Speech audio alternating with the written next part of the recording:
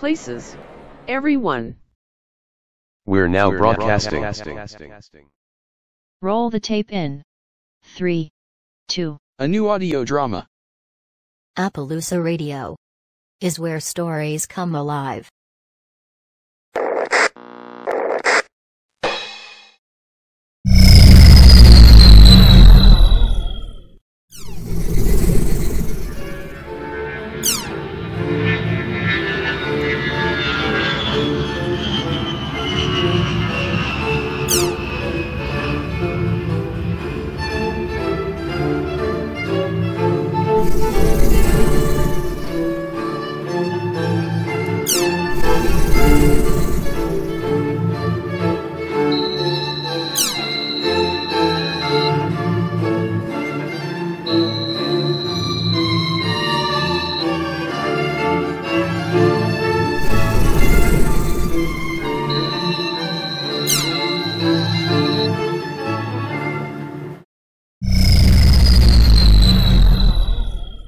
Appaloosa Radio offers an original audio story from the continuing City of 4,000 Spies series. Big Chief. Part 3.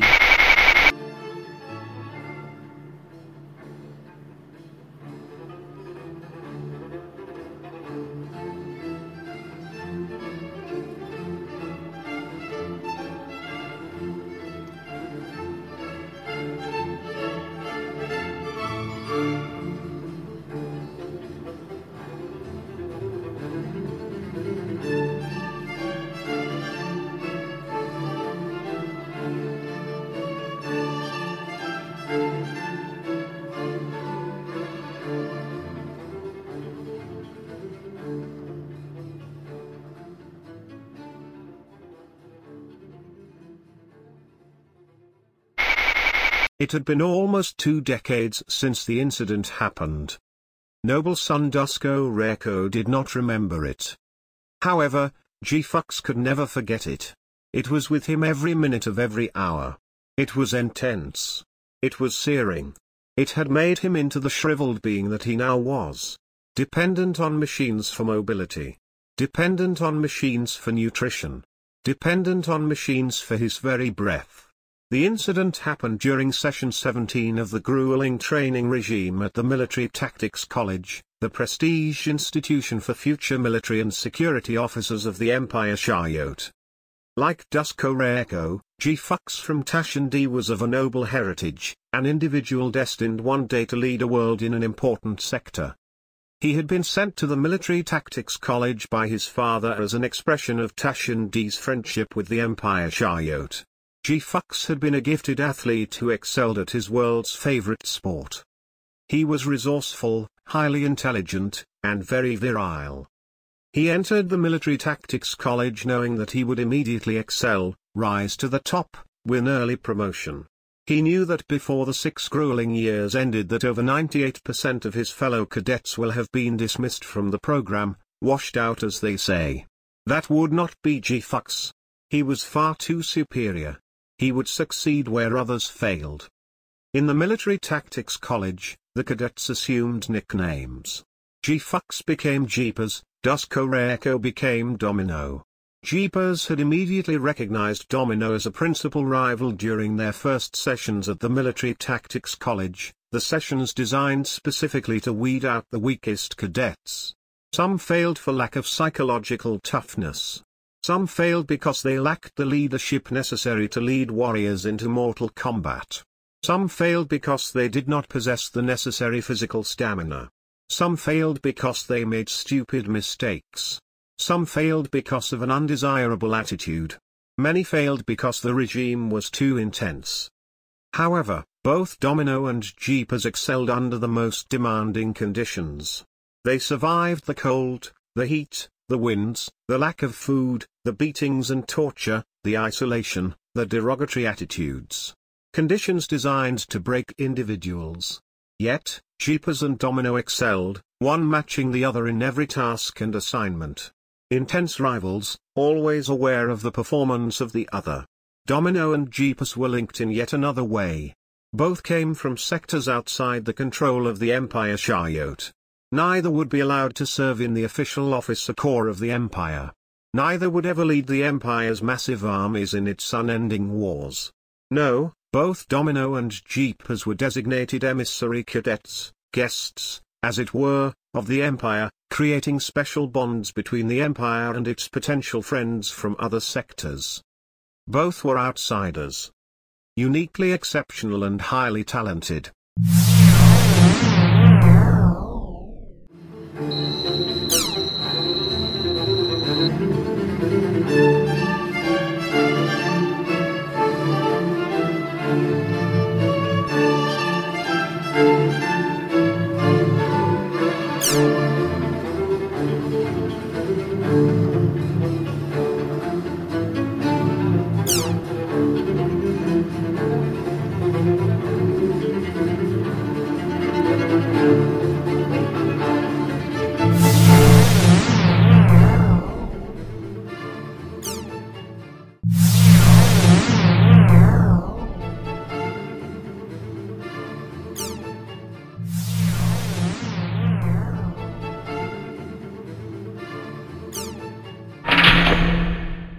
The incident happened during Session 17 of the grueling training regime at the Military Tactics College.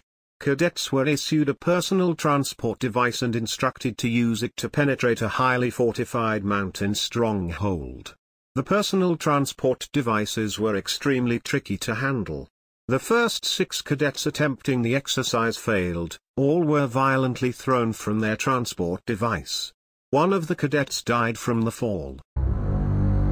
Domino was the 7th cadet to attempt the task. Unlike those before him, he chose to bind himself onto the transport device with a section of cable that he found nearby. By tying himself onto the device, he was able to complete the task. He penetrated the fortress and also scored points for his assault team because of the capture of a highly prized Bork cannon.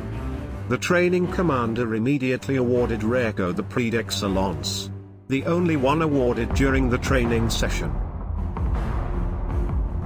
When Jeepers saw Domino tie himself to the device, he jeered in disdain.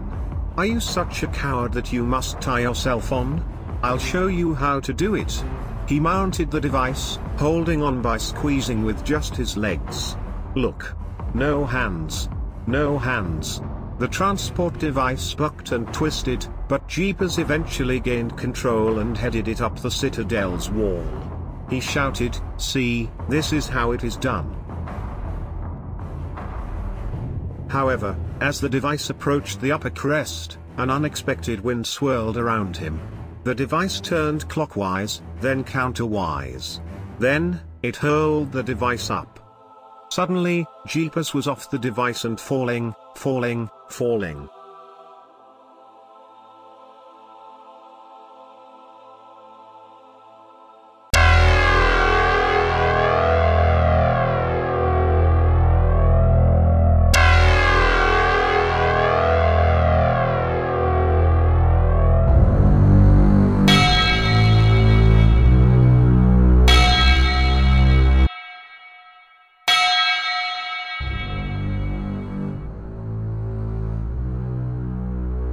Unlike the cadet who had fallen before him, Jeepers survived his fall. That is, his conscious brain survived the fall. His body was, unfortunately, a mangled mess. The surgeons of the Empire Shayot are the best of the best. They worked feverishly for hours attempting to give him functionality and independence. They removed his conscious brain and embedded it into a Cunif.liquid, non-segmented prosthesis system. The best available system. One that provided mobility, offered a wide range of limb motion, gave tactile and haptic awareness, met his nutritional needs, and sustained his brain with fresh breath. The best prosthesis system that the Empire could offer, one constructed in the Cunif.liquid process. Almost as real as its biological counterpart. So the doctors said. However, for G-Fux, seeing through artificial eyes, hearing through synthetic ears, experiencing the world through prosthetic senses was crushing.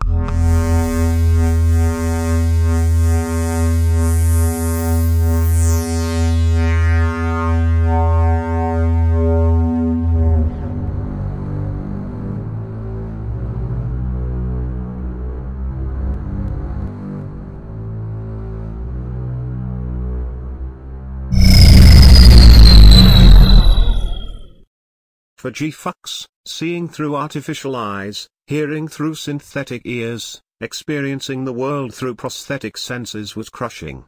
He was no longer the star athlete with extraordinary capabilities. He was no longer virile. He could produce no offspring. He was no longer one of his own kind. He had been the heir apparent, one who would someday rule Tashandi. However, the ancient laws of Tashandi were harsh and archaic, coming from a time that was no more. The ancient laws prevented what were called cripples and misfits from assuming the regency. It was a cruel and vicious determination. His titles and status were removed from him. G-Fux was banished, never allowed to return to his native world.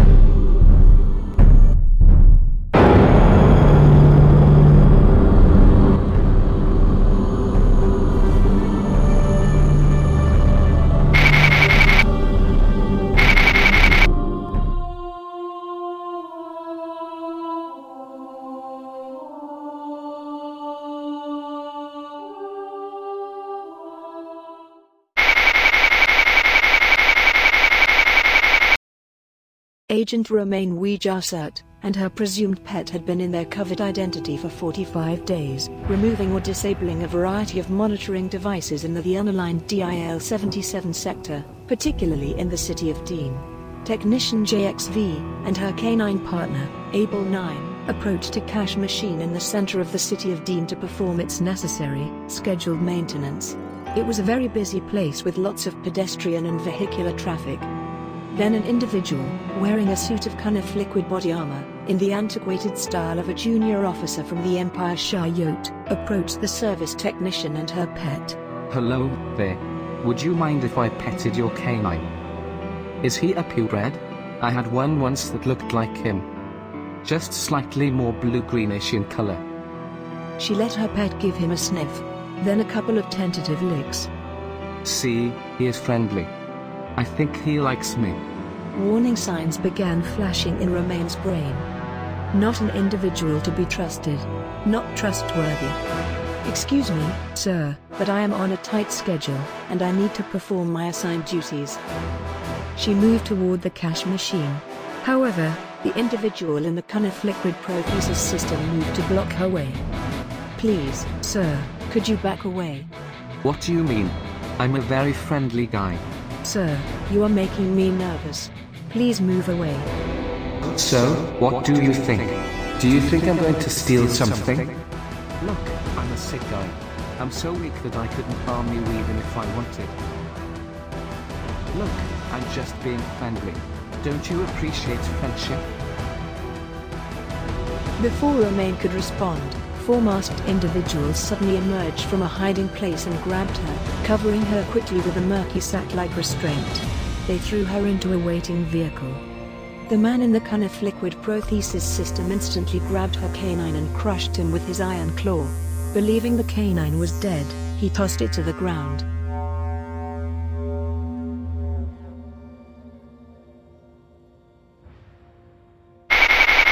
So, what do you think? Do you think I'm going to steal something? Look, I'm a sick guy.